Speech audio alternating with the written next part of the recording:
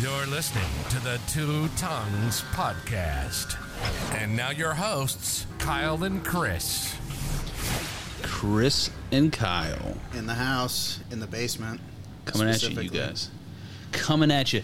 Hey, speaking of the basement, the studio is in its final stages of completion right now. It is.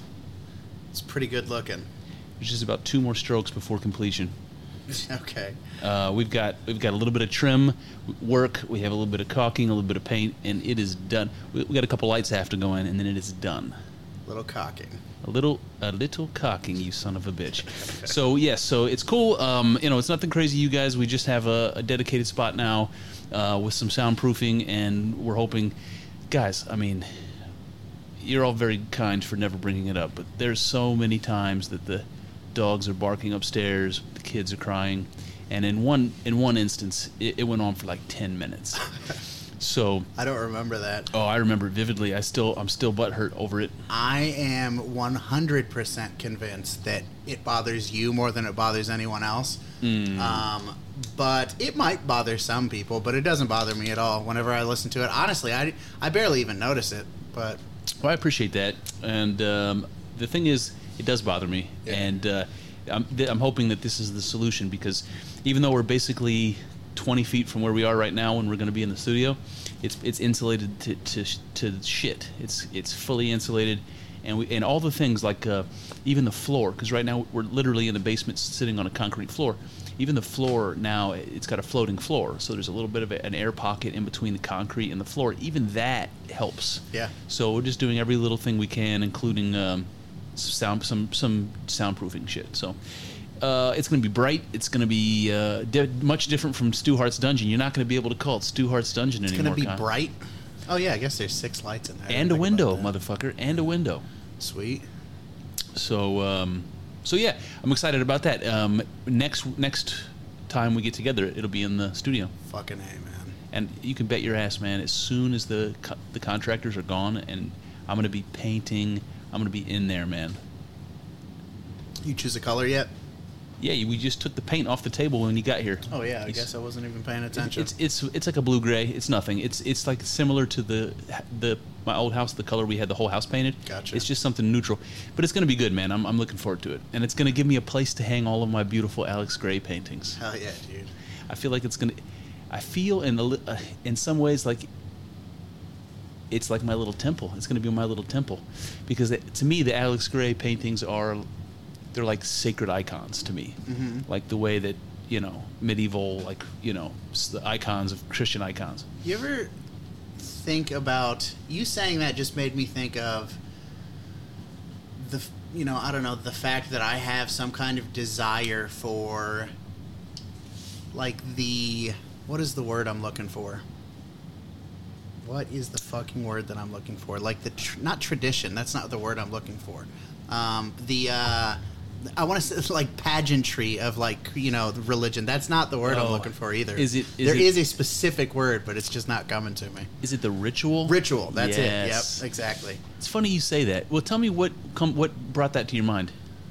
Just you talking about the Alex Grey paintings and how they were sacred icons, and just thinking you think of these atheist, materialist types, and there's no room for icons and things like that. Yeah.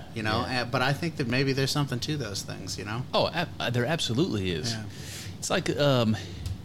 It's like an object of meditation, just like when those same secular people go to the museum, the Art History Museum, and they're standing there staring at Degas all day long, and they have that creative spark. They have a feeling of awe. All the same shit you feel in a cathedral, in front of that religious art that does the same shit.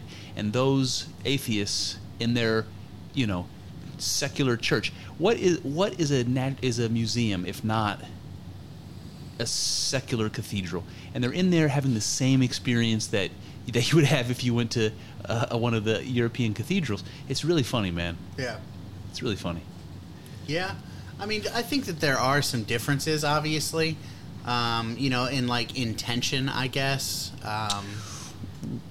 What do you mean? I mean, Well, I mean, Like, what, I guess we're going into this question like, what is the purpose of art? And I don't know where this podcast is going to go if we start down that road. Yeah, I mean, I'm not. So I like art, but I'm not like particularly well steeped in, especially like traditional art. I mean, I know a little bit. I like art. Yeah.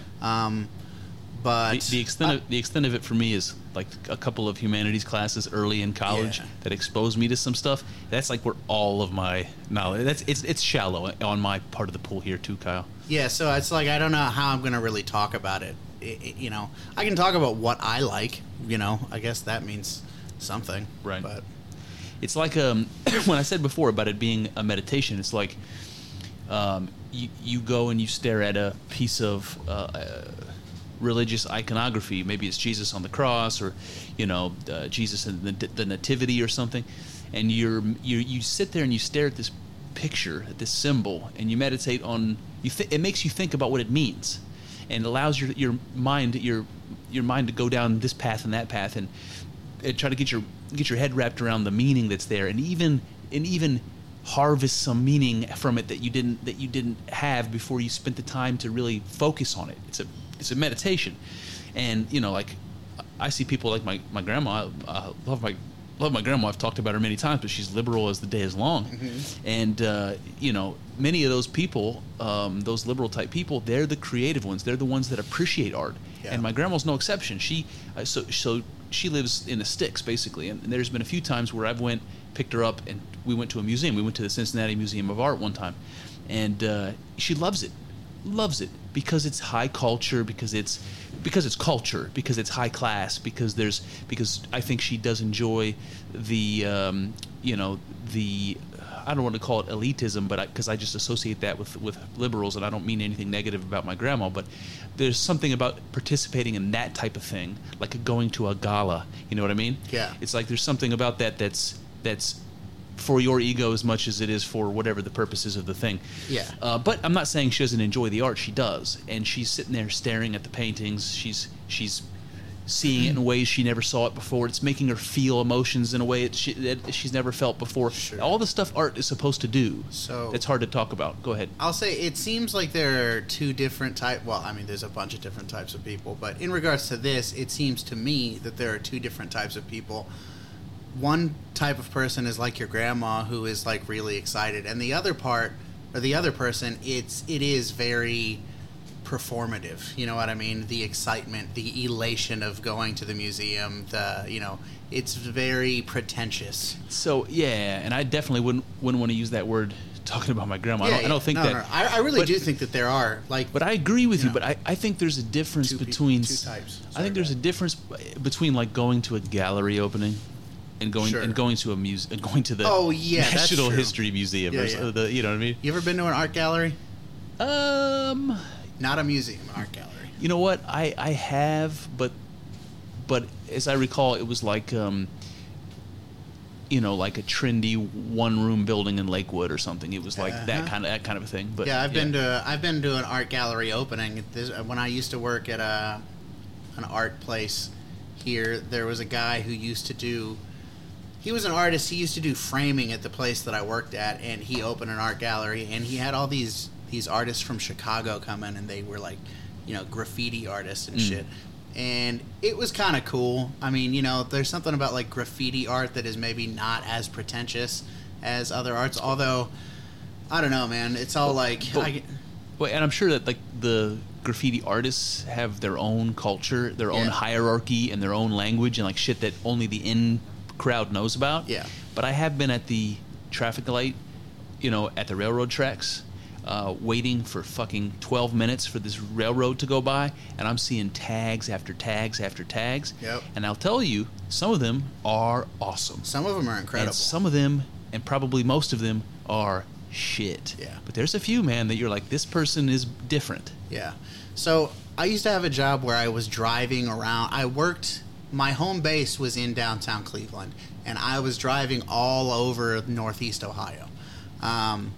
And I used to notice the graffiti a lot when I was out there, and I cannot remember the word, like the tagger name that this guy would tag, but I saw this guy's tags all over the place. Like, this dude was prolific. He was, I mean, not really super talented to be, I mean, okay, I shouldn't say that. He's more talented. I don't understand how people, like, when I spray paint with, when I paint with spray paint, it just runs, like, it starts dripping. yeah. I don't understand how they do it. Oh, there's a skill to it for sure. So yeah, I mean, he's more skilled than I am, but like, as far as the quality of the work goes, it's not one of those ones on the train that's gonna like blow you away. But I've seen this guy's I cannot remember the name for the life of me, though. So, you know what? This image popped in my head while you were talking, and I'll just tell it to you. It's kind of like a dream. All right. As you were talking, I imagined a train carrying some expensive exhibit. Maybe it's like a traveling Monet exhibit, and there's like you know, $1 billion worth of paintings in this, you know, on this train traveling from city to city, and on the carts of this train that's carrying this traveling museum exhibit are tags, and those tags go all over the country, touring the country for people like you and me to see at the red light, just like that traveling exhibit going from city to city, taking Monet all over the country. Those fucking tags are going all over the country in the same way, man. Yeah, true. One of them is a little more, you know, prestigious than the other. The other one is like it's a crime technically, you know. But isn't it weird to think that like a good graffiti artist, maybe like a legendary graffiti artist in Portland, might be, you know, at the train yard tagging a train car, and right next to him is some awesome tag that he admires, and it's from some guy halfway across the country, you know, and he's just like, you know, I just wonder if they must recognize the tags and say, oh, that's what's his name, you know, from, and he's from Brooklyn, or that's what's his name, he's from whatever. Especially now with like Instagram and shit like that. Oh yeah. You know, I wonder if there's like a big graffiti presence on Instagram. I guess, is that the graffiti? That's what they call it, right? This is tagging. I think so. I don't know. I don't know either. Cool enough. No, I mean, you know, not cool enough. Not at all. I don't know anything about it. Where was it gonna go? Shit. I had something, and now I lost it. I do want to say something about. I want to tell you about the Maps of Meaning podcast I've been doing. So I promised the listeners that I'd try to wrap it up in 6, because to me 6 seemed like, well, first of all, it seemed like a nice even number where I could have 3 on one side, on the front side, and 3 on the back side. And you know, it was going to take me a long time to get through that material, but I could have taken, you know, 10, but I just like, you know what, I'm going to make it 6. So here's the thing, man. I got all the way to 5, and I'm like halfway through the book. Oh God. So it means a couple things. It means that whatever strategy I have for trying to summarize Jordan's message in using his words is like way more difficult than I thought, because paring it down is way harder than I thought. Yeah. So I'm using a lot more like reading his quotes and talking about them.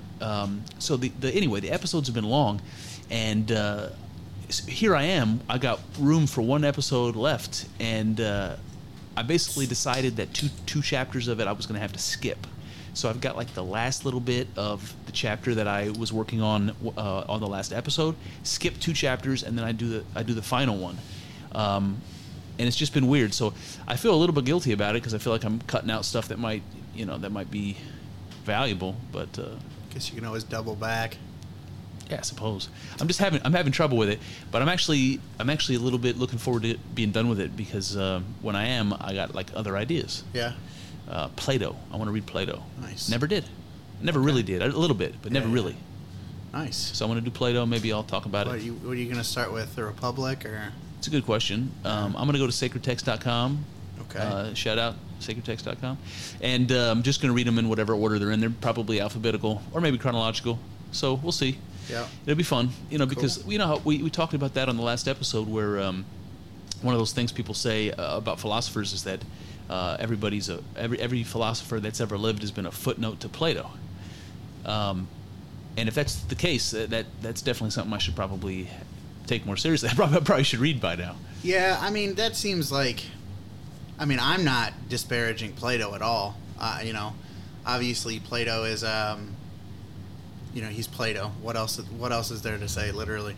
But that seems kind of like a stupid thing to say to me, like that everything is just like, some stuff is like diametrically opposed to Plato, so that stuff is all just like a rehash of Plato. Yeah, because people say he invented the way of talking about it. Like even if we're all playing Plato's game, even if we're against him. Yeah. Something like that. I don't know. Yeah, I don't know. That seems silly to me. I've always heard of philosophy, like kind of philosophical thinkers being broken down into Platonic and Aristotelian, Mm-hmm. Yeah. And that those two things are very different. Yep. So They are, and it's funny you bring that up because it basically is pretty symbolic for the culture today. It's like if have you ever seen that painting, The School of Athens? I don't know. I don't think so. I can't. Boy, I'm struggling. Who painted that? Anyway, it's a classic Renaissance painting, and look it up. But for those of you who if this might jog your memory, it's like a classical building, like an ancient Greek building, and in the building there's all these people. It's like groups of, I don't know, maybe 30 people are painted there, and every one of the people represents a great philosopher. My favorite Ninja Turtle. Raphael. Yes, indeed. So across all time. So in the front you see an old man, and he's going like this. He's pointing up. Yeah. And that's Plato. And then behind him you see a younger guy with a brown beard, and he's pointing down to the ground, to the earth, and that's Aristotle. Yep. And so you make a great point. That split in classical and philosophy between Platonic philosophy and Aristotelian is basically Plato was a spiritual guy. He talked about things that Aristotle did not, like on purpose. Where Aristotle was he was the beginning of science. He was the first empiricist. Yep. He was the guy that basically started us off on the scientific method.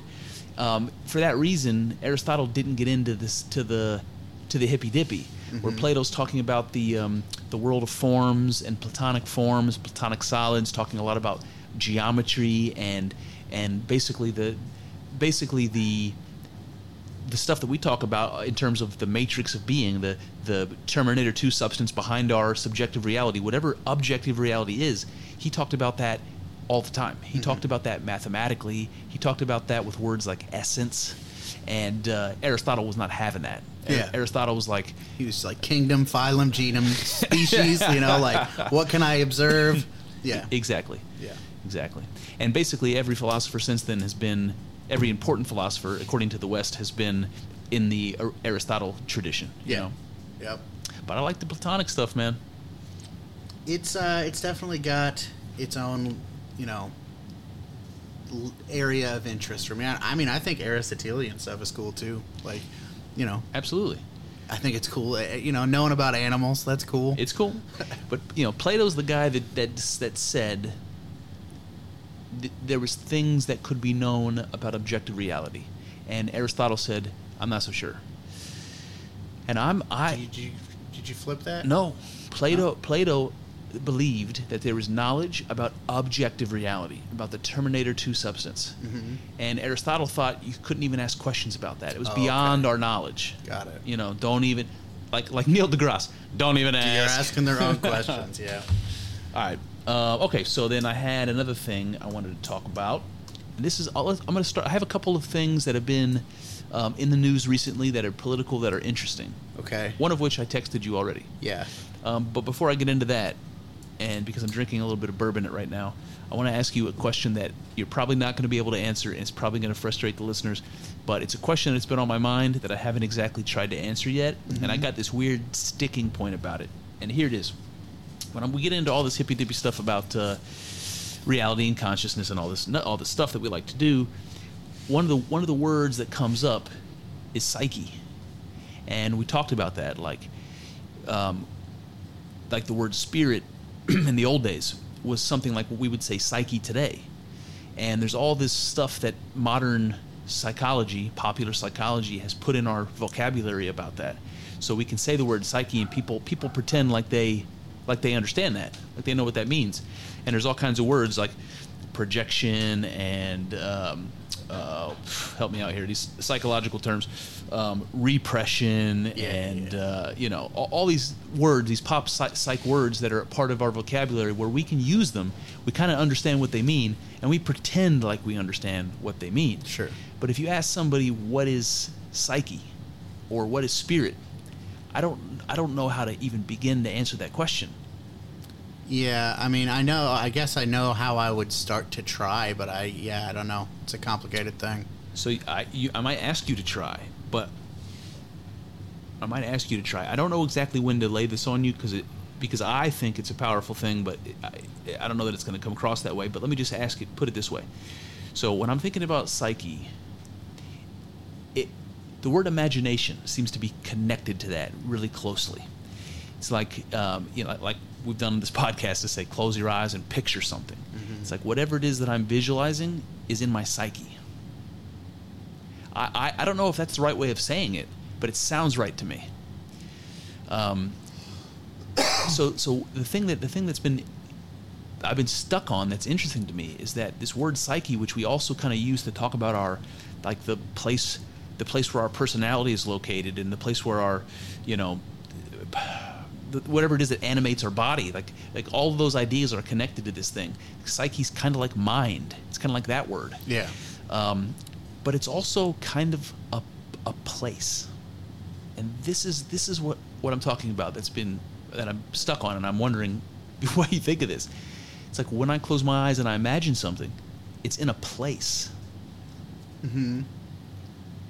Yeah, I mean, I know what you mean, because when you were just talking about that, when you were talking about how, you close your eyes and you imagine something, you've got this image in your head, I was wondering to myself, it's like the thing we talked about in one of the last episodes. It's like, if I imagine you in my head, can that you in my head imagine me in its head? Yes. You know what I mean? Yes. And so it's like, dude. if I'm imagining you, if I'm sitting here and you're in this like black space, but it's like somewhere, it's like, is that thing in my head that looks like you, is it like looking out at a world? Is it in a park? I mean, who knows? Well, you know what? That's exactly the right question, and I'll take it a step further.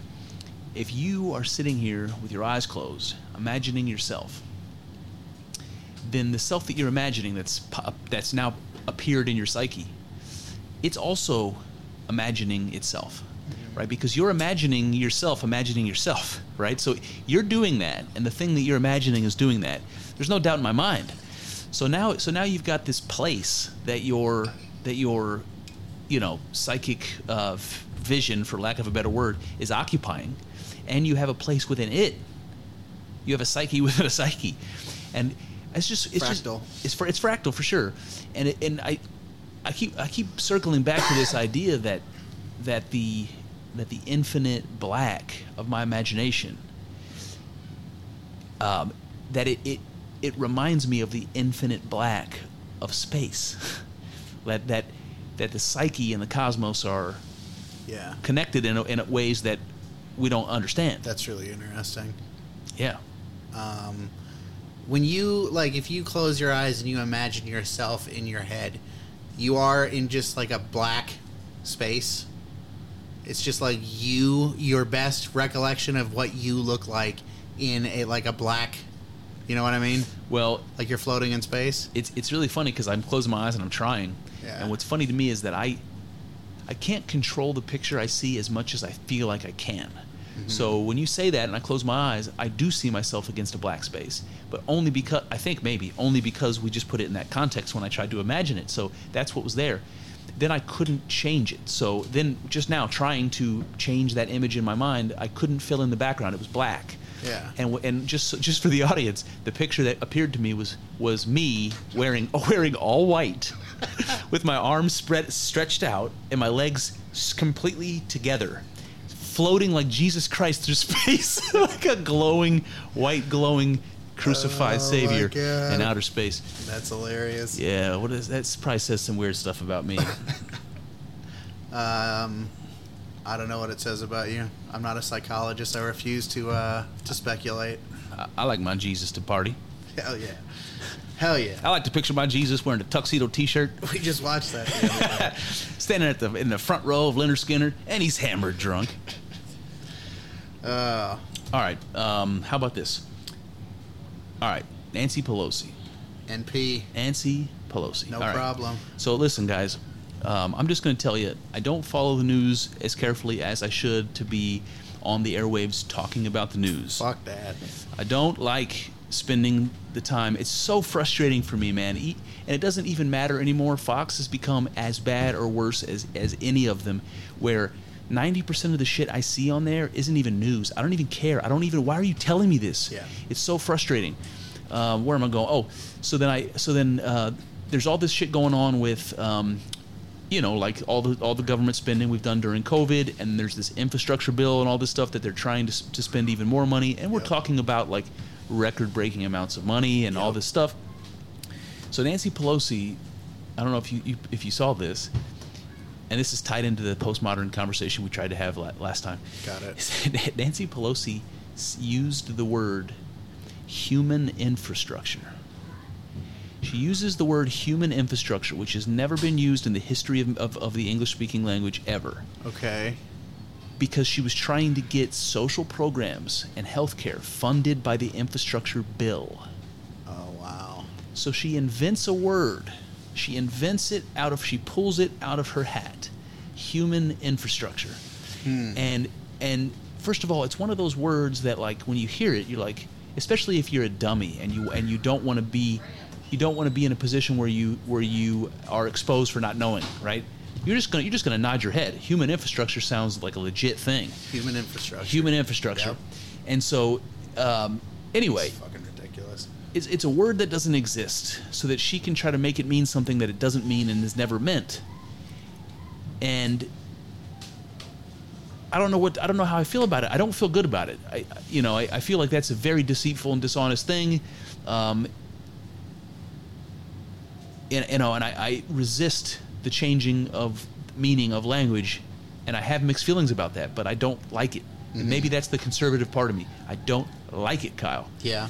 And this is particularly egregious. Yeah, this is stupid. I mean, I think that if you get money for human infrastructure, you better have people like holding up bridges and shit. You know what I mean? You better have people Atlas like style. Exactly. But I don't know. There's no way Nancy Pelosi came up with that. That was some dipshit who works for her, probably. I'm sure. But the ball's on her, man. Yeah, I mean, she's like, dude, she's a gangster, Nancy Pelosi. A gangster. She's been around doing it a long time. Jesus. I mean, it just feels like manipulation, and in this case it really is. Yeah. But it's just like what we were talking about before, where if it's possible for you to invent a word or to invent an idea, it presumes the existence of the thing. All I have to do is get you to buy into this made up shit that I've spewed out of my mouth, and as long as enough people agree to it, this is the thing now. So this is a stupid question because I'm sure I know the answer. Did she go into any kind of specifics as to what she wanted funded? Yes. The healthcare was one specifically that came up. Okay. And I don't know what the other social programs are, but So just there's this- lots of them. Okay. But the types of things that they would be spending on, you might traditionally call welfare, or the types of goodies that buy Democrats votes, basically. And it's like there's a point being made that the liberals are making that I agree with, that I don't really want to talk about because I disagree with this so much. But what they're saying is that the old-fashioned definition of infrastructure were roads and phone lines and bridges and canals, right? And today we have the internet. Yeah. So we need to update the definition of infrastructure, because could one of these programs, new government programs be nationwide free internet, or at least the infrastructure that the private companies could buy or lease or use to make it more broadly available and better all over the country? Might that be a worthwhile thing to do? Yeah. But that's not being talked about. Instead, it's human infrastructure so that she can get what she needs. I mean, guys, listen, I'm a dummy. I don't know anything about, the electrical grid or any of that. But I've heard enough people talk about electromagnetic pulses and the idea that even like a burst of energy from the sun could fry the electronical grid in our country, that we should have Faraday cages that are built over all of our electrical grids. We should have some, and maybe that exists. Maybe this is why I see. Maybe I'm a dummy. Maybe that exists. But there's such a thing as a Faraday cage, and you could put it over top of your generators and your equipment, and when those EMPs happen, it will not fry your shit. I don't think we have that. Yeah, wouldn't surprise me at all. I'm in the same boat as you. I don't know the specifics on any of this stuff, but. I wouldn't be surprised at all if we are drastically underprepared for anything that might come up. Well, COVID has been an illustration of that. We're absolutely unprepared. Sure. Although COVID's a funny one for me because just what could have made this situation better? You know what I mean? Imagine we knew today, then what we know today. What might we have done then? I don't know. A lot of the stuff was probably things I wouldn't generally disagree with, like more isolation and contact tracing and a more robust attack kind of globally right away, so that the first signs of it, we're shutting down travel, we're quarantining sick people, we're keeping it from spreading, whatever. There's I could hypothesize about that, but sure, those are ways in which it might have been better, but who knows? I think, and I guess I was maybe a little misleading in the way that I phrased that. I think that we should just have not done anything. You know what I mean? I am not convinced that COVID was anywhere near as big of a deal as their what's the word I'm looking for? I'm having a real hard time with these words today. What the media is portraying it to you as, this huge deal, I am not convinced that it's been that. I think that 5 to 10 years from now, when we've got some space and we look back at this, we're going to be like, what the fuck was that all about? And that's unless the people who did this are still in power, and then maybe the information will never get out, or maybe it'll get out 35 years from now, like a lot of stuff that we know now, like the Gulf of Tonkin and shit like that. It's like we look, and now it's like, you have something like the Gulf of Tonkin, and there's decades in between it, and now nobody fucking cares. You know what I mean? You're right. So maybe that'll happen with COVID too, but I am convinced that with a little bit of time, we're going to realize a lot of these numbers are just completely fucked. So listen, I don't disagree with you about that. I think that you're right. I think that COVID was used politically, that the hype about its danger was partly to do with the lack of information, and partly to do with the fear as a tool, as a political tool, and it was being used as one. I don't think it's as deadly or terrible as they have continued to make it out to be. Sure. And this Delta variant can suck it. Yeah. But this is the thing. This is the part that I maybe would highlight, is that when it happened, when it first was recognized, and again, I'm a dummy, so I don't know.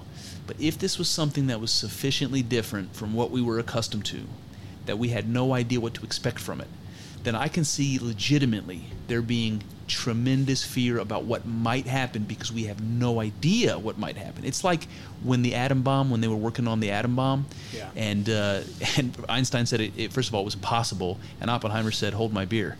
That he basically said that, look, what we're going to do is start this chain reaction where we have enough energy to split this atom, and that's going to project energy when they split.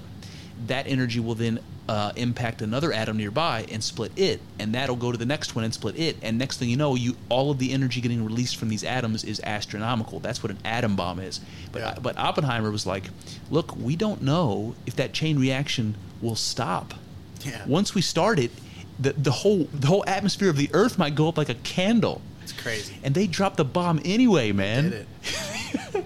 Why did I bring this up? The atom bomb shit. COVID. I don't know, man. You were talking about how, people being afraid of COVID and who knows what's going to happen, and then you're talking about like the bomb. They had no idea. Well, that's basically the connection that I was trying to make, is that we didn't know what might happen with COVID. So all of the overreaction and even the hype in the media is understandable to some degree. Sure. But, and I don't know where the line is, but at some point it became obvious that it wasn't that, and the media didn't stop, and the health professionals that are politically, inclined didn't stop. They just kept right on going. Yeah. I think that's true.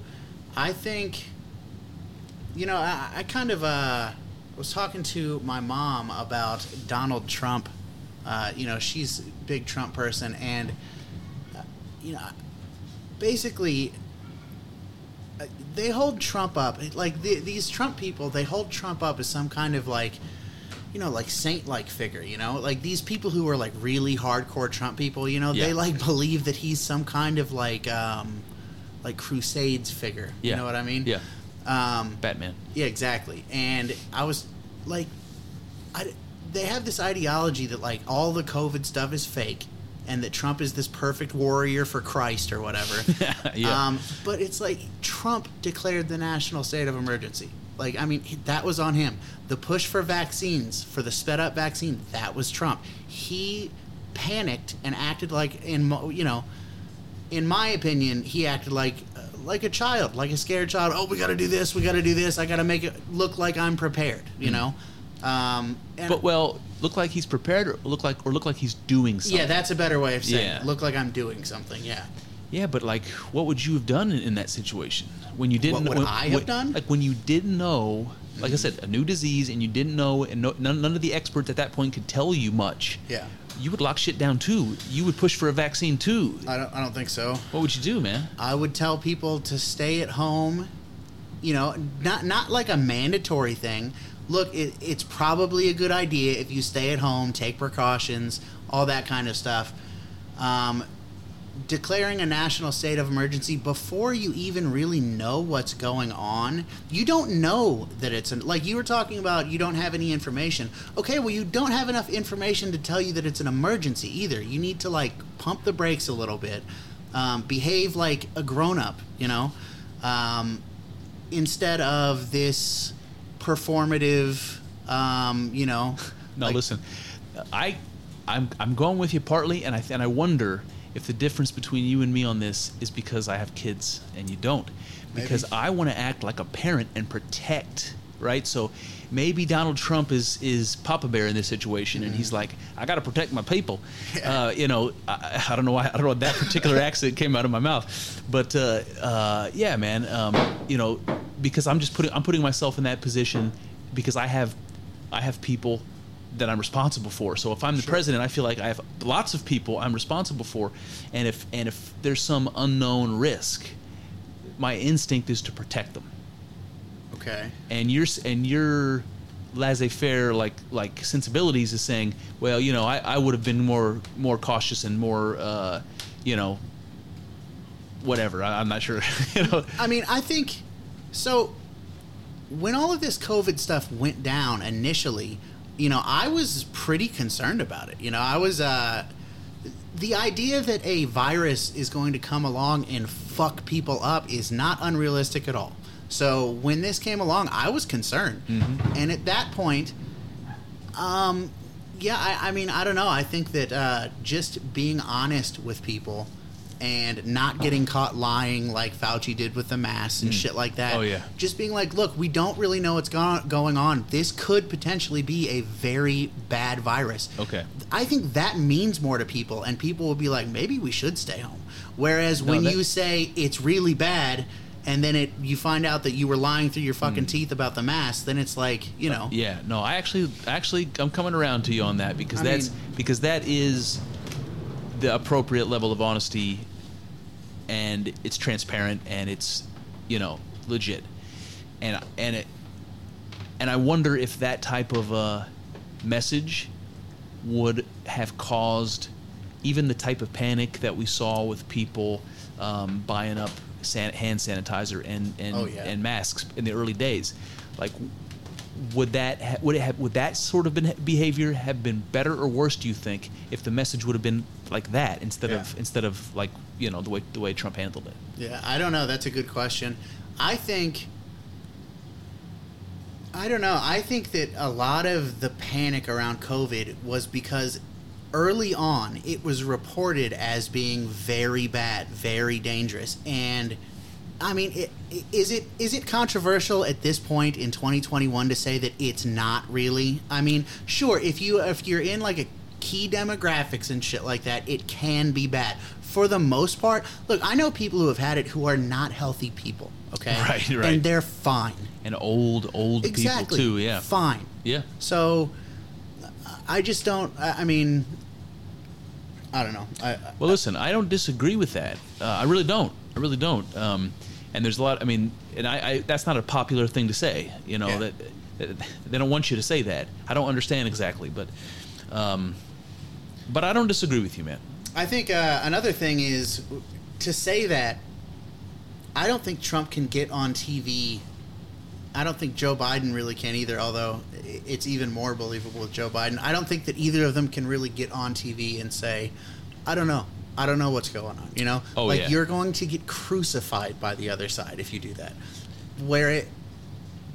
In reality, that's like the most honest thing. You know, who fucking knows? You know the only president that I can think of who could get away with saying, look, I don't know, is Donald Trump. Yeah, I guess that's true. He didn't, but he could have. Yeah, he probably could have. And we would have been like, okay, I guess he doesn't know. know. Well, see, that's the thing. Even with, I feel like maybe Trump might not have been able to, because he painted himself as this guy who had all the answers, you know? I wanted to bring up, when I said Batman, I wanted to bring that up because I agree with you that there are the people like that look at Trump as a Teutonic Knight. Mm-hmm. And it actually makes me think of that propaganda painting of Hitler as a Teutonic Knight. Have you ever seen that? Yeah, I have. And there's a story behind that painting, and I'm going to get off track and lose my train of thought. I guarantee it. But the story is very cool. If you guys, I can't remember who painted that painting, but if you just type in Hitler as a Teutonic Knight, there's a picture of him like on horseback. You will be on a watch list. There's a picture of him on horseback, and it was one of these Nazi propaganda paintings that was designed to make him look heroic, but in this way, like this knight in shining armor, medieval, heroic kind of way. And it was hanging in a gallery, and somebody was in the gallery intentionally to sabotage this propaganda painting, and he got black paint on a brush, snuck it in, and as soon as he ran up to that painting and tried to ruin it publicly as a stunt. Yeah. And what he did was he ended up getting one smudge of black paint underneath the eye of Hitler before they snatched him up and threw him in jail and probably had him killed. And if you look at the painting with the smudge, it's way more badass. Because not only do you have this, you know, Hitler as this Teutonic Knight and with on this giant powerful horse with all this armor, but now he's got like the dirt of like war on his face, and it looks way more badass. And you know, I'm not at all a fan of Hitler or anything. I'm just saying here, this is an interesting story about. Aesthetics are powerful. They are, and it worked as propaganda before and after the sabotage. Yeah. Why was I talking about this? Because. Because I was comparing Trump to this. Okay, so comparing Trump to Hitler, you fucking lib. Oh God! But the idea though is that there are people who make Trump a symbol. Now that happened on both sides. We talked about this on the other side already. The people that hated Trump, they didn't see Trump. They saw everything they hated wrapped up in some flesh. Yep. And it wasn't a person. It was a bag of all the shit they hated. racism and sexism and homophobia and all the cruel all the cruelness of humanity wrapped up in a fucking toupee. That's who they hated. Yep. They didn't know him as a person. They didn't care about his policies. They didn't care about what he was trying to do. Not a single one of them. They just hated him because he was a symbol of whatever they wanted to destroy. How he became that is an interesting question, and I have no idea how to answer that. But there are people on the other side, like your mom and somebody living in my household, who look at Trump as a symbol. They don't look at him as a person, as a businessman, as a father, as a complicated and mixed bag like all of us are. They look at him as a symbol, like motherfucking Batman, as a symbol of a heroic savior who's going to redeem the people, as Jesus Christ in a tie, and I think the same thing about them, that you're not considering this realistically. You're not understanding Trump as a human being. Yeah. You're pretending he's something he's not, and I think that, like anybody, he might enjoy that. He might enjoy the people who look at him like a symbol of something greater than he is. Probably makes him feel good. It would for anybody, and absolutely. including all the liberals who point fingers at him and criticize him for that. You would feel good about that too, motherfucker. Oh, I think he loves that. Yeah, I think he does. Yeah, I think he does. And I think he loves. I think the people who hate Trump would think that this is controversial, or at least they would say, I don't know about that. But I think that Trump, in the same way that he loves the people who hate him, because I think he kind of feeds off of that, maybe even a little bit more than the people who love him. Oh yeah. But I do think that he does kind of genuinely care for the people who love him, like the people who kind of support him. Yeah. I've seen him interacting with them in videos and stuff, and I've heard this about Trump from people who knew who have met him before, like people who have worked in security and stuff before he was the president. Yep. That he's for being a billionaire, he's surprisingly down to earth and like a normal person, not one of these. If you hung out with Bill Gates, I'm sure it would be fucking weird. Right. He's not going to be that accessible. He's going to be. Yeah. Trump seems like a regular guy, more or less. I agree. So when you were talking about that, I just wanted to ask you the same question. Sure. The question is, what motivates you more, realistically? Admiration and love and that kind of thing? Or getting revenge or the thrill of the competition to challenge? Definitely the latter. The latter. Yeah. I don't know if I agree. I don't know if I agree myself personally. Maybe. But I definitely can understand that, and I think a lot of men anyway would feel that way. Would feel but you know what? My wife, she's right in that same book. She's way more motivated by competition and challenge. She's way more motivated by seeing where what she can overcome. Yeah. And especially if it means pitting her against somebody else. Yeah. So for me, it's almost to the point where I'm so unmotivated by, I don't know, what was how did you phrase the first one? Love and admiration. Yeah, so I'm so unmotivated by that in some ways that, sometimes, when I do something good and somebody, loves me and is, supportive, I can be, unappreciative of that. You know what I mean? Because it's more of, I do tend to be... particularly, like you said, getting vengeance. If I can do something I'm not even talking about like violence or anything like that. But if just driving, okay. If somebody's trying to get around me, if I can slow down and be a fucking pain in your ass, I just love it, man. I enjoy the shit out of it. Are you a troll on the internet, Kyle? I troll on the internet. I troll on the highways. Oh God. Just it comes naturally. No, it does. I 100% agree. That's something I struggle with, and I try to get less. I try to be less provocable that way. I try to have. I think having self-control that way is way harder than it seems, and is way more valuable than people imagine. Yeah. So, as somebody who likes to troll on the internet, I cannot imagine getting worked up at some shit that someone on the internet said. You know, that's like part of the beauty of trolling, is that it kind of makes you untrollable. And if somebody trolls me, they're really good. You know, like they got me. You know what I mean? Yeah. So, yeah, I mean, can you, like, you don't really do the social media thing, but like, can you imagine like just getting like bent out of shape about something that someone said on the internet? Somebody I don't know? Yeah. No. Well, I'll take it back.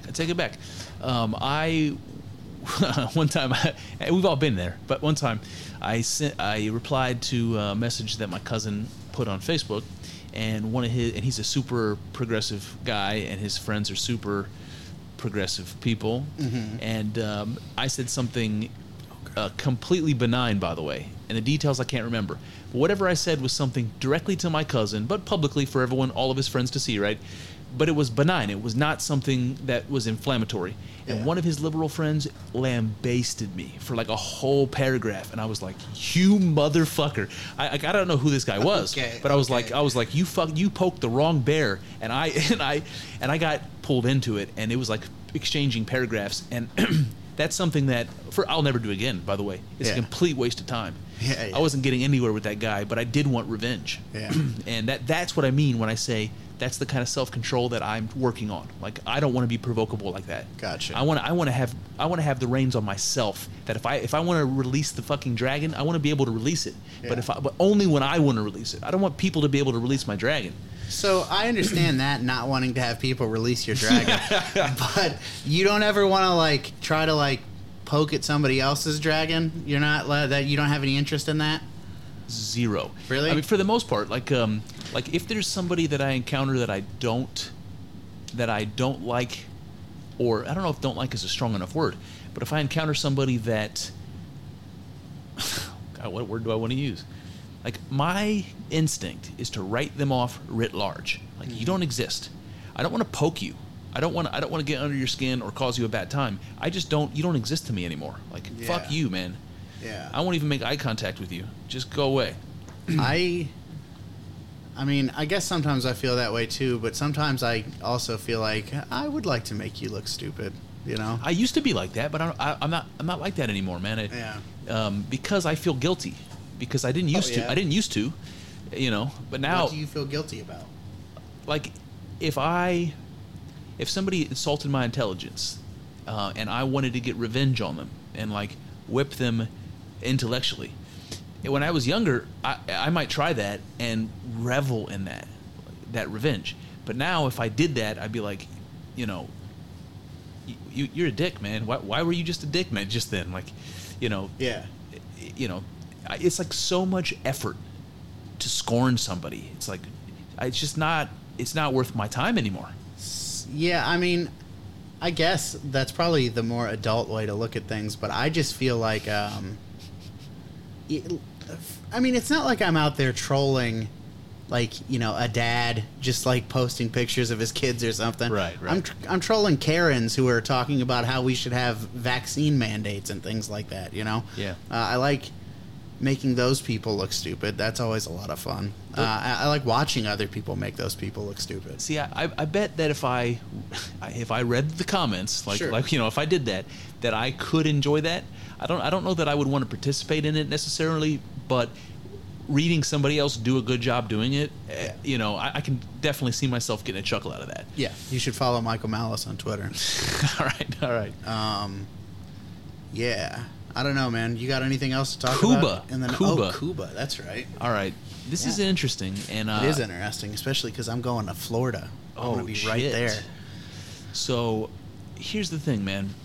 It's cool to see the protests happening in Cuba against communism, because I believe that generally communism leads to a far worse quality of life for the people who are in those systems. And if Cuba could get out from under it, especially being so close to us as a trading partner, as a fucking Hell yeah. vacation destination, Hell yeah. Cuba could be very, very wealthy and improved, and the life of their citizens improved if they had a government that could have relations with the United States. And as long as they're communist, that's not going to happen. So I have reasons to be hopeful that could be good for us and them. And seeing these people protest for freedom, it's cool to see. Because shit, I mean, like, when was the last time you saw a revolution that was for legitimate democracy? You know. Well, you know. And I'm not talking about the costume of democracy, like all of the things, the countries in, you know, Central and South America that Sure. you know have unstable governments and all that corrupt, you know, republics.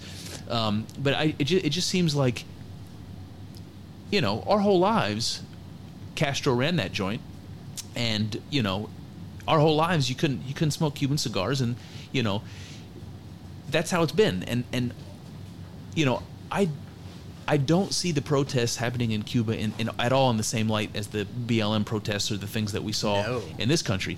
They have a legitimate grievance, and they're starving. Yeah, that's why they're revolting, because they're fucking starving. Mm-hmm. There's no reason to starve. I throw away more food fucking A every meal, you know. Then it's frustrating. It's a lush and fertile island too. I mean, no reason at all. And it's so quaint, man. It's like there's an island up in Michigan called Mackinac, and it's quaint. And a lot of people will go there for vacation, and there's like a nice big hotel there and all this. But what's quaint about it is it's like this place where all these rich people lived once upon a time, and cars aren't allowed there. Oh. So everybody, all the houses and the restaurants and stuff, they all have horses. They have like literally like a garage would be right attached to the house, stable. where you can stable with for the horses. That's awesome. And people still get around on carriages and stuff there, and it's so quaint because of it. Yeah. And Cuba, you see how I do that? Yeah, you're like Brian Callen. Cuba has all those cars from the 1950s everywhere, all those classic cars from the 40s and 50s. Oh, yeah. That is such a trendy thing. Can you imagine a vacation like that? Like, we're going to go back in time. Scarface. Scarface, man. We're going to go back in time. We're going to eat coconuts. Oh, yeah. We're going to drive around in these impeccably maintained classic cars. Point is, there's a lot of potential there. What are your thoughts on this? One thing that I think is, you know, it's par for the course at this point, but I think it's particularly egregious is how it's being covered by like CNN and things like that. Couldn't agree more. Where it's like, this is because there's not enough COVID vaccines, and maybe there's some truth in that. Maybe these people buy into it more than I do, and they really want that fucking vaccine. But it's about more than the fucking vaccines. Maybe it has some tiny little percentage of point to do with the vaccine, but it also has to do with all the other shit that you can't get them, you know? Right. Food, mainly. So, yeah, I mean, so to help out the people of Cuba would require political action, military action, actually, in a country that might be teetering on the brink right now. Who knows? Yeah. So it's very dangerous and precarious for Biden right now. I'm sure he doesn't know what to do. He definitely doesn't know what to do. I don't know who's calling those shots, but Biden sure as shit doesn't know what to do. And so the biggest hypocrisy of the situation is, I just saw on the news this morning that 1 million people have been arrested by border security on the Mexican border. 1 million people since this began. If 1 million people were arrested, how many people do you think total have managed to get through? Probably 20 million. Yeah. You know, and they did say that the people that were arrested, many of them were arrested more than once trying to get over. So as soon as you take them back, they just turn around and come right back. Yep. So we've had, you know, conservatively tens of millions of refugees come over from the Mexican border. You know, many of them Mexican, but also from other Central and South American countries. Absolutely. And we also heard that some of them from the Middle East and Europe are also managing to get in that way. So we're having all of these people that we don't have vaccinations for coming over. We have the liberals seemingly supporting that writ large. Yeah.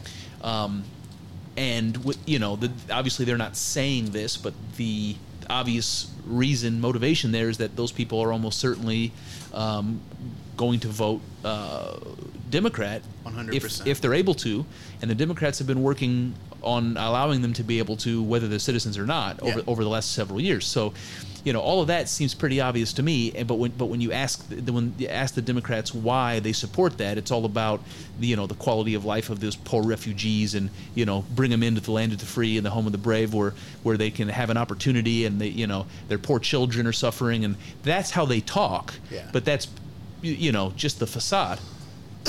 So you've got that going on, where we've got tens of millions of people coming over that way, and them telling the people of Haiti and the people of Cuba, specifically telling them on the news, don't come, and if you come, we're going to send you back. Yeah. So literally just sucking the people in like a vacuum from the southern border, Sure. and telling the people in Cuba 90 miles away to stay the fuck home. Yep. And I haven't heard a single person, a single politician, or a single liberal commentator explain that away. Have you heard them explain that away? No. They just ignore that and to say... be fair, I haven't been looking for an explanation, but no, I haven't. And to be fair, to look at this from both angles, Republicans tend to be completely, especially Trump Republicans, tend to be completely anti-immigration. Okay. But now that they know that the Cubans coming in here are anti-communist, likely to vote Republican, they're more okay with it. And it's you're both a bunch of fucking hypocrites. See, and I wonder about that, because I brought this up to one of my liberal friends, Sam, who was on the podcast. I brought it up to him and his wife, and I asked him. I said, do you think that the liberals don't want the Cuban refugees in this situation?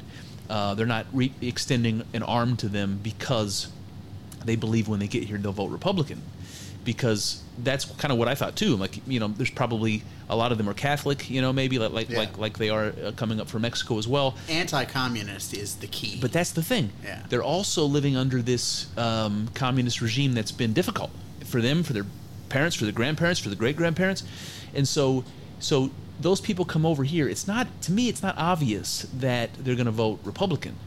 But it is obvious that they're going to see the writing on the wall. They're going to see the hidden messages in the liberal agenda that's screaming to them communism and power grab and totalitarianism. Yep.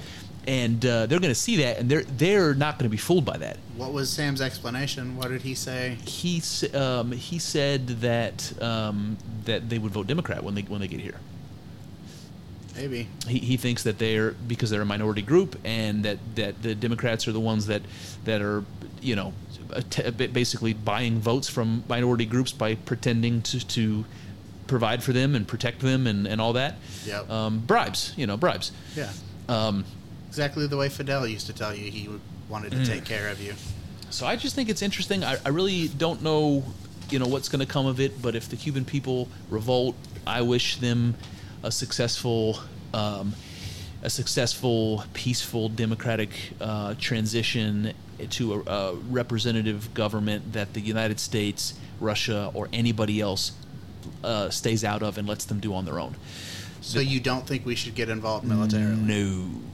Now, if somebody like Russia would come to the aid of Cuba in the hopes of keeping that a communist system or something like that, then it changes the game, and then you have to ask the question again: should the United States be involved? But I hope that doesn't happen. I hope that they're able to elect their own people. They're able to write their own constitution. They're able to organize and to figure that out. And that we would let them do it themselves. That's highly what unlikely. Highly unlikely, but I would hope. Yeah, and even if I think that maybe it might even seem like that, but I think if it comes, if we go all the way through this and they come through it with, a more democratic government, I will still believe that there were, the CIA was involved somehow. Yeah, well, you're probably right. Yeah. And whatever happens, man, even if they end up with another dictator, even if that happens, as long as it's more of a free market, anything is better than what they've got. 100%. The poorest people will benefit the most if they just have, you know, a more free market. So what do you think about? You don't think that we should send troops down there? What do you think about like an American who wants to go down and fight? Like who wants to just go down there and fight with the rebels? That's interesting. Do you know that's what Teddy Roosevelt did? Yeah, well, he was a bad motherfucker in a lot of ways. I think Teddy Roosevelt's Rough Riders were. I might be speaking out of school here. I want to say that they were not a formal part of the military. That they were a private band of people, something more like that. So somebody fact check that. But I think there might be something to that. Teddy Roosevelt was an animal, in a good way and a bad way. Yep. What was the question? Oh, so somebody who wants to go there and fight. Jesus, man. So a U.S. citizen goes to Cuba and fights for one side or the other. Do I think they should be able to, you're asking? Or what do I think about... Both. Jesus, man. Jesus, that's a great question. It's like crowdsourcing an army. Jesus, man, that is a weird idea. Can you imagine? Like a crowdsourced militia in the internet age that can just draw up. It's like in the feudal system in the Middle Ages, they would just go and get 12 people from this village and 12 people from that village and 15 people from that hamlet and 6 people from there, and they would call in the forces that way. Yeah, well, that's what ISIS does with like social media and stuff. You know, like you hear weird stories about like some, you know, 2 girls who just decide they're going to go join ISIS. You know what I mean? Yeah. End up getting like raped for 3 months. That is true. It's crazy, man. Fucking weird. Kids are so dumb. That being said, I can see myself, if I was a younger person, being like, let's go down there. You know, like, let's go fight some fucking communists. Listen, I guess I don't think... All right, man, I this is where I'm torn. I'm kind of like, you should have the freedom to go if you want to go and play whatever role you want to play in the world that you want to play. Yeah. At the same time, I'm thinking, look, you're not going to stay. You're not going to live there. So you're going to go there and like, it's like we did in the Crusades. When I say we, I just mean white people, I guess. The European, you know, armies, they went into the Middle East. I guess they wanted to stay. They were kind of kicked out. But you go in there, you interfere with shit. You like interfere with like... They did stay for a while. With hundreds and hundreds and hundreds of years of politics and, you know, family structures and organizational structures. You go in there, you fuck it up, and then you just leave. Some part of me thinks that's not okay. Like, when I say the Cuban people should be able to figure it out, what I mean is I think they should be able to do it themselves. If a bunch of foreign people come in and help them, are they doing it themselves, you know? Well, I mean, the French came and helped us in the American Revolution. That's true. They did do that. You're right. We wouldn't be here if they didn't. I guess it just. I think what it boils down to is whether I agree with the side that wins ultimately. Yeah, well, that's important. Yeah. Because if it was a grassroots thing and the Cuban people reorganized another communism and they did it voluntarily. And nobody interfered with it, and that's what they wanted. If that happened, I would be disappointed. Fuck yeah! But I would also be okay with it.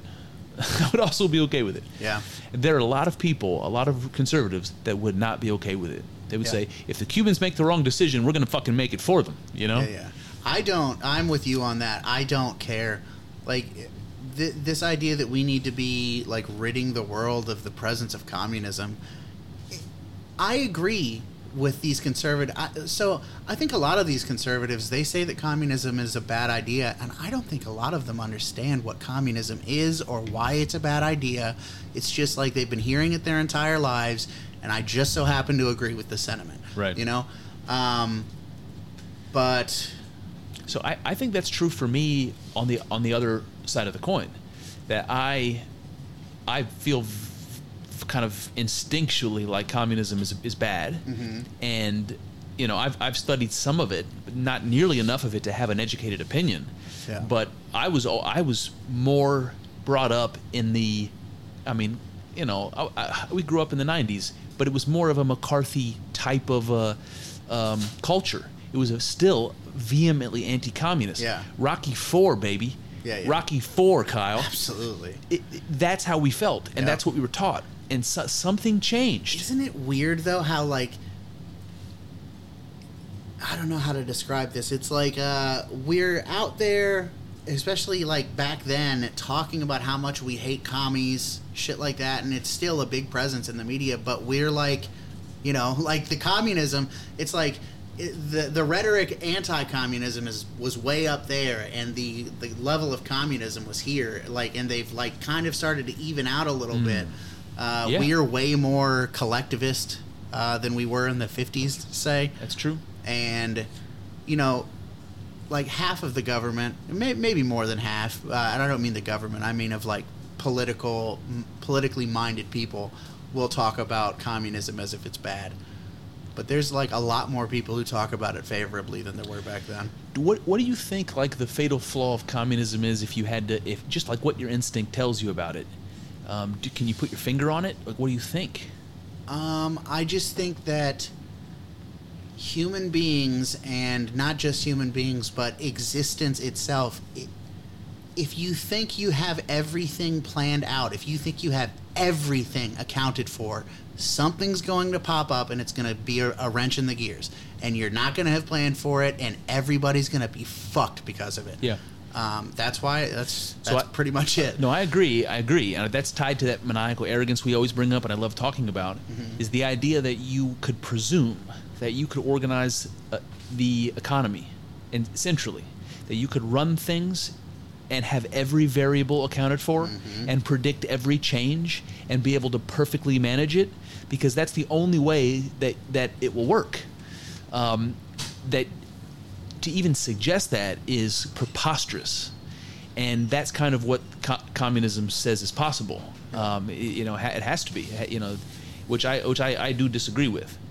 But where I differ from you is, as far as the fatal flaw of communism, it's so like in your example, when you're talking about it being impossible to manage the economy centrally, like one person or team of geniuses can't do that. Is that like if you're in charge of how much food needs to be distributed and how many houses need to be built and how many shirts need to be produced, it's like without a free market you have to make all those decisions yourself somehow, and you don't exactly know how the somehow is, and that's a very difficult thing. For me though, there's an example, and I can't think of the name of the colony. You suggested Roanoke, and it might have been Massachusetts Bay or something, but one of those early colonies, I think it was the first English colony or one of the first, and the story goes that the boat lands, they set up their community, they're trying to get settled before winter hits, and they decide to live communally because that was, at the time, it was considered to be like the Christian way to live. Yeah. So they decided to live communally, and so the idea was everybody was going to work and produce, and it was all going to go to a central storehouse, and everybody would get the same amount of food, and that's how it would be. Yeah. And so what happened was, within a pretty short period of time, some people were producing nothing, and other people were producing lots. And when it came to time to divvy up a little bit to everybody, the people who were producing a lot were not so happy to give it to people who were producing nothing. That, to me, is the unaccountable problem. To me, that is the fatal flaw of communism. Because in a communist system, you have to rely on everybody pulling their weight. And motherfuckers don't pull their weight. What motivates people to pull weight is responsibility, and not everybody's equipped to deal with responsibility. Yeah, that's true. So you either weed all those people out of your society, and sometimes we fall in and out of that type of a personality or whatever. So to me, that's the fatal flaw of communism. It's impossible. It won't work because it doesn't take into account how human beings are. Yeah, it's funny that argument against communism is the same argument that a lot of people use against anarchy. It's like, well, you're not taking into account human nature. You know what I mean? Yeah, I can understand. Yeah, I can understand on some level too, but I think the advantage that anarchy has is that I can protect myself without the state coming down on me. You know what I mean? Do you think we're breeding out the hostility that would eventually make that problem go away? Like we're getting more... Which problem? We're getting more gentrified and pussified. The levels of testosterone in the Western world are declining. Rates of fertility are continuing to go down in the Western world. I'm wondering if we're evolving ourselves, however we're managing ourselves, that we're becoming more and more passive, less aggressive, and that eventually we won't be warlike to the point where the problem that we can't account for unruly people in this utopia, that there might be a time where those unruly people don't exist anymore, and then we have an opportunity to be a utopia. You see what I'm saying? I see what you're saying, but I don't know if it's going to work out like that. I just think that in the things that we talk about, you value creativity. You know what I mean? And I feel like if you get rid of all of those people, you're not going to have any creativity. Everything's going to be fucking boring and well, if you get rid of the aggressive people, I don't know that you're going to get rid of creativity, but I do think that whatever it is that's behind those aggressive instincts and emotions is an important part of being a human. Yeah. And if we lose that, or if we can no longer talk about it, and it becomes unconscious or something, that's dangerous. You can't bury it. I don't know that you can get rid of aggressive people. I think that if you got rid of all the aggressive people in the world, different people would, people who weren't aggressive would become aggressive. Or there would be different kinds of aggressive. Yeah, for sure. Like passive aggressive. I think if you could get rid of aggression, I don't know, for some reason that seems sad to me on some level, You know what it makes me think of is like the type of verbal skills that you would develop to be able to intellectually lash somebody if the idea of punching them in the face was just not even a consideration. Gotcha. You would just get so much better at talking and thinking. Shit. Yeah. Oh yeah. Oh yeah. Absolutely, that's true. And and I don't know. You got anything else on that? That specifically, no. All right. So I want to talk to you because there's been more and more articles recently coming out about the election audit in Arizona. Yeah. Have you been reading any of those? Not really, man. I know that people say that it seems like maybe stuff is happening, and hopefully maybe you can clear it up for me a little bit. But I'll tell you, the way that I'm starting to feel about Trump and those, I don't know, the conspiracy theories. I feel bad saying that, I'm casting, that's not really how I mean it. I'm not casting it. I'm not casting a suspicious light on it just because it's a conspiracy theory. I'm doing it because none of the Trump conspiracies ever pan out. Nothing ever happens. Sure. So that's when it happens, I'll believe it. Until then, I think it's just more like cue smoke. So, but what's going on? Well. So, most recently I heard that, the audit wrapped up, and then that they were kind of crunching all the numbers and compiling all the data, and then there was some preliminary stuff that was coming out saying that there was obvious evidence that the numbers didn't match what was reported. Mm-hmm. So they didn't say what that meant. Could have meant that Trump had a bunch of votes that weren't real. Could have meant Biden didn't. Could have meant both. They didn't say anything other than that the numbers definitely were wrong. Okay. And then recently, today or yesterday or something, I heard one article say what some were saying when all this election audit stuff started, that there might be evidence of sufficient fraud to change the outcome of the election. So even if that happens in one county or in one state, it sets a precedent that could be very interesting. And that's what I wonder what you think about. Should this happen to be what Trump said it was, just flagrant cheating, almost one-sidedly for Biden that result and to enough of a degree that resulted in his victory. If that happens and it exposes the fact that the liberals stole the election, to whatever degree they did, Yeah. and it invalidates Biden's presidency entirely, like, whoa, man. Yeah. What do you think? I don't have a hard time believing that that's the truth at all. Again, I'm skeptical that anything is going to come of it. We'll see. I hope it does. Does the term accelerationist mean anything to you? No. That Do is tell. that is one thing that I would consider myself on some level is an accelerationist, and anything we can do to get people like doubting the legitimacy of all of this, I love, and I want it to happen. So if this happened and all of these people were like, oh, they're lying and they're cheating and they're just pulling the strings to make things happen the way they want to, I think that would be great.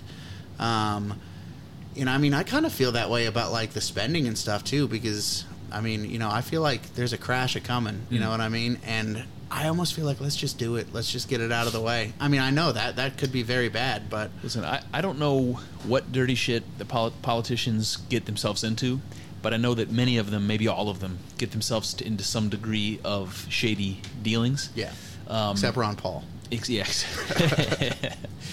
And maybe Rand Paul. I don't know. Yeah, probably Rand Paul. I don't know where I was going with that now. They all do shady shit. I lost it. Oh, wow.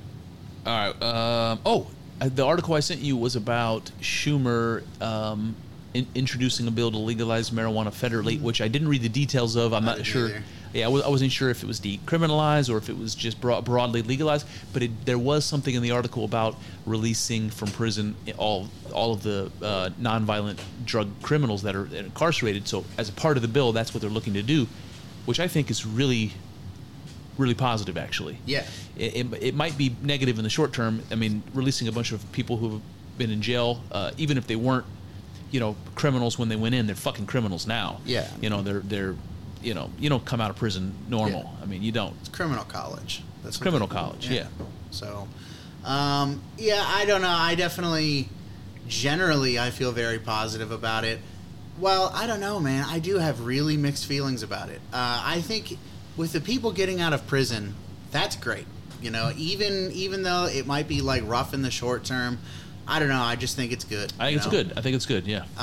Now, so I'm a much bigger fan of decriminalization than I am of legalization, because legalization has this whole bag of bullshit attached to it that I'm not necessarily a fan of. Taxes and regulation? Taxes and regulations. I mean, you know, I think that if marijuana were to be legal recreationally here, I think that I would still probably buy it the way that I do. And I think that a lot of people, I think that like people buying weed from drug dealers is going to be a thing long into the future, even if they start selling it. Yeah.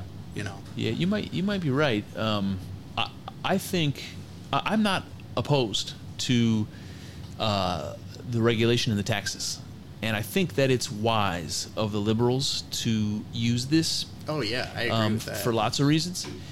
But as long as the rules about growing it and using it personally are completely wide open. The idea being, if I can go to a store and buy it and pay taxes and it's been regulated and whatever, just like I can go buy a tomato and I can grow one in my backyard, I should be able to do that with marijuana. So if that's the way the law ends up being written, and it's again the regulation and taxes are there, but it's also just decriminalized, for personal use and growing, so that small businesses can get involved, so that you could sell pot at a farmer's market. I am on board with that. Sure. I mean, I think that that's better. Obviously, I think that's better than what we have now, so I would be for it for the most part, too. And this kind of, like, ties into, and we talked about this a little bit before, like, I'm getting ready to go on vacation down in Florida, right? And the governor down there is in the news a lot, Ron DeSantis, right? And this, like, ties back into what we've talked about with, like, making an actual difference for liberty and people being able to do what they want in the real world. And it's like, what do you think about Ron DeSantis in that light? I wish I knew. I mean, I'm trying. I think generally speaking, what I've seen from DeSantis has been good, but I don't follow it closely enough to have much of an opinion. So, I mean, Ron DeSantis is not a libertarian, okay? If you're going to hold up, the planks of the Libertarian Party and grade him against those, he's gonna fail, okay? Yeah. That being said, over the last year and a half, Ron DeSantis has been like the biggest warrior for freedom in this country. Like, Florida has been the best place to be as far as in terms of freedom anywhere in the country over the last, with like maybe like exceptions in like counties and shit like that, but as far as states go, Florida's it. Yeah. And there are a lot of like the libertarian type of people that I can't stand who are like, if you would vote for Ron DeSantis, you're not a libertarian. But I think on some level, if you are like posed between somebody who's actually making a difference in people being able to do what they want with their lives, and you're gonna like ruin that because you have these like philosophical principles that don't fucking mean anything in real life, then I don't know. I hate those. I hate those libertarians. It's petty. It's very petty and short-sighted. Hey, I did remember the thread that I was pulling on when I was talking about politicians, having some dirt. Most of them have some dirt. Yeah. I was just getting the point I was trying to circle back to was, but imagine that the dirt that you had was having stolen this election. Like imagine that's what was in your closet. That coming out in the news would be the biggest. I mean, bigger than Watergate by a long shot. Oh God! It would be the biggest controversial political news in the world that the American democratic system it has been broken. Maybe it would be, but here's a scenario for you. The liberal news media machine covers it up. They say it's all a lie. Listen, they will, and most people will want to believe it, and they'll believe it. It's sad. That is the truth. What you said is the truth. There will be people, even if you can show them evidence that it's bullshit, they're going to say, no, that's a lie. Joe Biden's the president. And even if they agree that it happened, even if the evidence is overwhelming and it can't be denied, if something like that would happen, I don't think that the Democrats will lose any voters. I don't think people. Not a significant amount. I don't think they will lose a significant amount of voters, even after coming clean, doing the most despicable thing you can imagine, undermining our precious democracy. Unbelievable. Yeah. And the fact that historically it's never happened that a president was elected and then removed from office and restored to office like that. Just seeing that happen, like how we would even handle that, it'll be a circus. Yeah. It will be a fucking circus. Which is what I want. It will be fun to watch. Yeah. And the world, I wonder what the world will think, Well, that's, that was one thing when Trump got elected. Everyone's like, the rest of the world is laughing at us. I do not give a fuck what the rest of the world thinks about us. They're not going to laugh at you. Yeah, I don't know. That whole Trump is making us look stupid on the world stage is, I just don't really, I don't give a shit about it. Is Joe Biden making us look better on the world stage? Not in my opinion. Not in my opinion either. I got one more thing on the list to talk about. Let's hear it. And we'll see where this takes us. All right, so this is just like for the audience's sake, Kyle and I, we don't talk often, and some of it's on purpose because we like to do this once a week on the podcast. So I'm going to open up to you in a way that I would do if it was just you and I talking, but you guys get to listen in. So all right, you can all be flies on the wall for this conversation. All right, so as I'm getting older and things are changing in my life in weird ways and unexpected ways, like the people that used to be strong and virulent, members of the community are now dying off and becoming frail and weak and getting cancer and all this crazy shit is happening. And I'm finding myself in the place of my father, in the shoes of my father, in this weird way that I've accepted, but it's still very surreal to me. One of the things that I'm noticing is that older people, they're not taken care of by the community like they would have been in the old days, and so many old people are fucking lonely, and it's because. For all kinds of reasons, but we had this weird nuclear family where we live apart from our grandparents and our cousins and our aunts and uncles, and when people get old, that's the point where their children are deep in their own lives, deep in their own responsibility, and as busy as they're ever going to be. So when I'm in my twilight years, my family is not going to have time for me. It's going to be the worst time for them to make time for me, and that's the system that we've set up for our old people. And this is what I'm finding out, man. Old people are lonely, and they don't have any friends, and their family doesn't come and visit them very often, and they spend most of their time in a sad loneliness, and I'm starting to be afraid of that. Yeah. And one of the things that I'm noticing is that I've always been okay with having a couple of really good friends, and that's always been true. And eventually, some of you motherfuckers are going to start dying. And then I'm going to be in a pickle, man.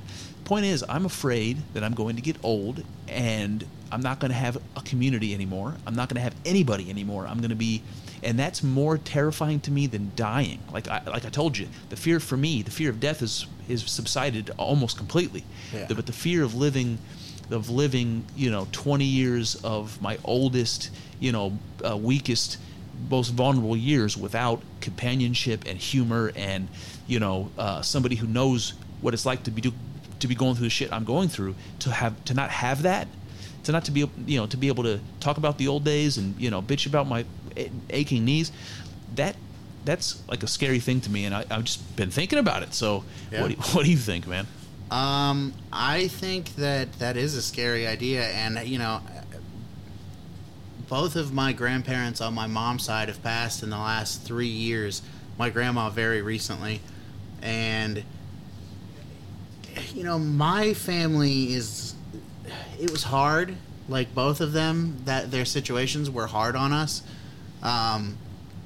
But we were also lucky in a lot of ways because, it was a big commitment from my whole family, With my grandpa, it was me, my mom, my brother, my aunt, all staying the night over there, once, twice a week, so that if he woke up in the middle of the night and needed to go to the bathroom, he didn't, fall and hit his head and kill himself, That's basically all we were there for, is to give my grandma a break because she was there doing it all the time. Yeah. So, it was hard, and when he died, there were mixed emotions, right. That's a weird thing. But a lot of, all those I can't talk. Even with those mixed emotions, taken into account, I am glad that I was able to be there for both of them.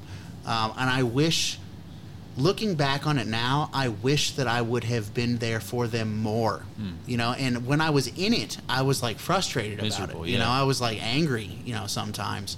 But now I wish that I could go back and just be there more, Isn't that funny, man? That's something. That's like one of those hard-earned pieces of wisdom. Mm-hmm. If there's any younger people listening to this, man, that's something worth paying attention to. The things in life that seem the most meaningful in retrospect are oftentimes the things that were the most painful, pain in the ass, circumstances when it was happening. Yeah. The things that hurt, the things that suck, the things that you have to struggle through. Yeah. For some reason, those are the things that are worthwhile, that you remember, and everything else sucks. Everything else can suck it. Yep, I agree with that. Strange. I think that, talking about the way we have things set up, like I said, my family was lucky in that we were able to, cut the time out to be able to be there for them, to take care of them, Not everyone is that lucky, and there were times where we had to send both of them into, nursing facilities, and it's just fucking depressing, man. It's not good. My fiance has worked in those kind of places. It's not good, man. You think about what we do to our old people, and it's fucked up. It's fucked up, man. And this like gets back into politics. Like there's a significant portion of the right wing of this country who are like trad, they're traditionalist, and there's a lot about that I think is like stupid. If you don't want to be traditional, then don't. That's fine. I don't have. Like, I'm not one of these person who looks at, like, a libertine... Well, I don't know. Maybe I am on some level and is like, that's disgusting. Maybe I am on some level, but on other levels, I'm not at all. Like, it just depends on the situation. You know what I mean? Like, Drag Queen Story Hour, like, you got that... Did you see that thing where the dude was... He had, like, his ass out, and he had a dildo, and he was, like, dressed as, like, a tie-dye monkey. And he was, like, a kid's story hour. No. Yeah. What? Okay, so I can be trad in the sense that I am not okay with that, and if my kid was there, I would be raising a fucking shitstorm. But I do think that in this thing we're talking about with like the taking care of elderly people, I think that our society could do with a little bit more of traditionalism. I think that might be part of the answer to that.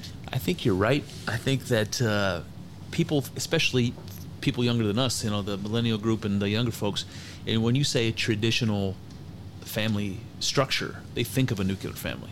Yeah. But the thing is, traditional, like for most of human history, it wasn't that way. It was an extended family living together, or in very close quarters with extended family, basically in tribes. Yeah. So we had all sorts of help, and people had all sorts of value beyond their prime. It's super important, man. And I think there's a lot of truth in what you brought up about those difficult moments being valuable in retrospect. And we talk about that when we say, people don't do the hard thing. We avoid it, and I do too. We all do, and I don't know why, but it's those hard things are the things that are actually the meaningful ones. Yep. And we avoid them like the plague. And this is tied into the reason I brought this up is I'm scared to be, in my twilight years and to be all alone. And, and I don't, and I mean that like in a friendship perspective. I mean like a friend. Sure. Then I have a friend. It's like, yeah, I might have like a nice nurse at the nursing home, and my family might visit every Sunday, and that's great. But I want to have, this, and it's super, super important for your freaking sanity to have that. And so I thought, maybe I should just have more friends. Maybe I should make more friends. And my immediate instinct is like, that's a lot of work. Yeah. That's hard, and it is hard. And like maintaining relationships and making time for people, especially when you're an adult with responsibilities, is way harder than you would expect. Yeah. But I think I need to take my advice. I think I need to do the hard thing, and maybe that's not the answer. But having more friends so that I'm less likely to outlive all of you motherfuckers. So I'm more likely to have some of you guys around. I definitely think that creating communities is important, and I think that it's so important that when I have kids, if I haven't found some other kind of community, I will probably like become involved in a church. Interesting. So that's that's something that people don't think about, is giving an outlet, like because people will write off church, in this modern Western world, people will write off church entirely.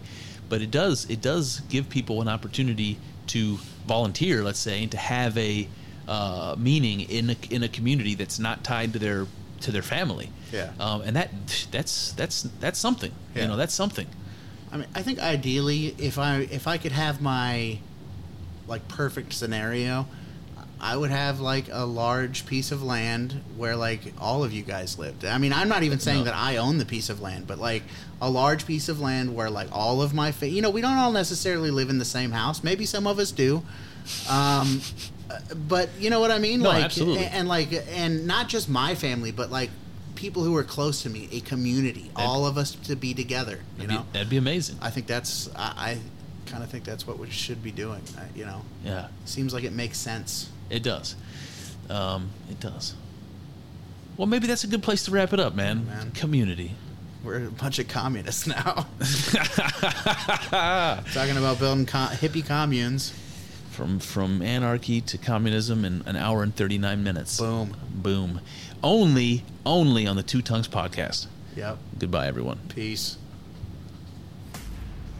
Well, there you have it. That's one avenue explored, but infinitely more still to go. I hope you enjoyed thinking along with us. I know. It's not easy work. Thinking. It's hard and full of uncertainties, but I'm grateful for the company as we trek through this together. Here's to hoping that the juice is worth the squeeze. See what I did there? Let's find out together in the next episode.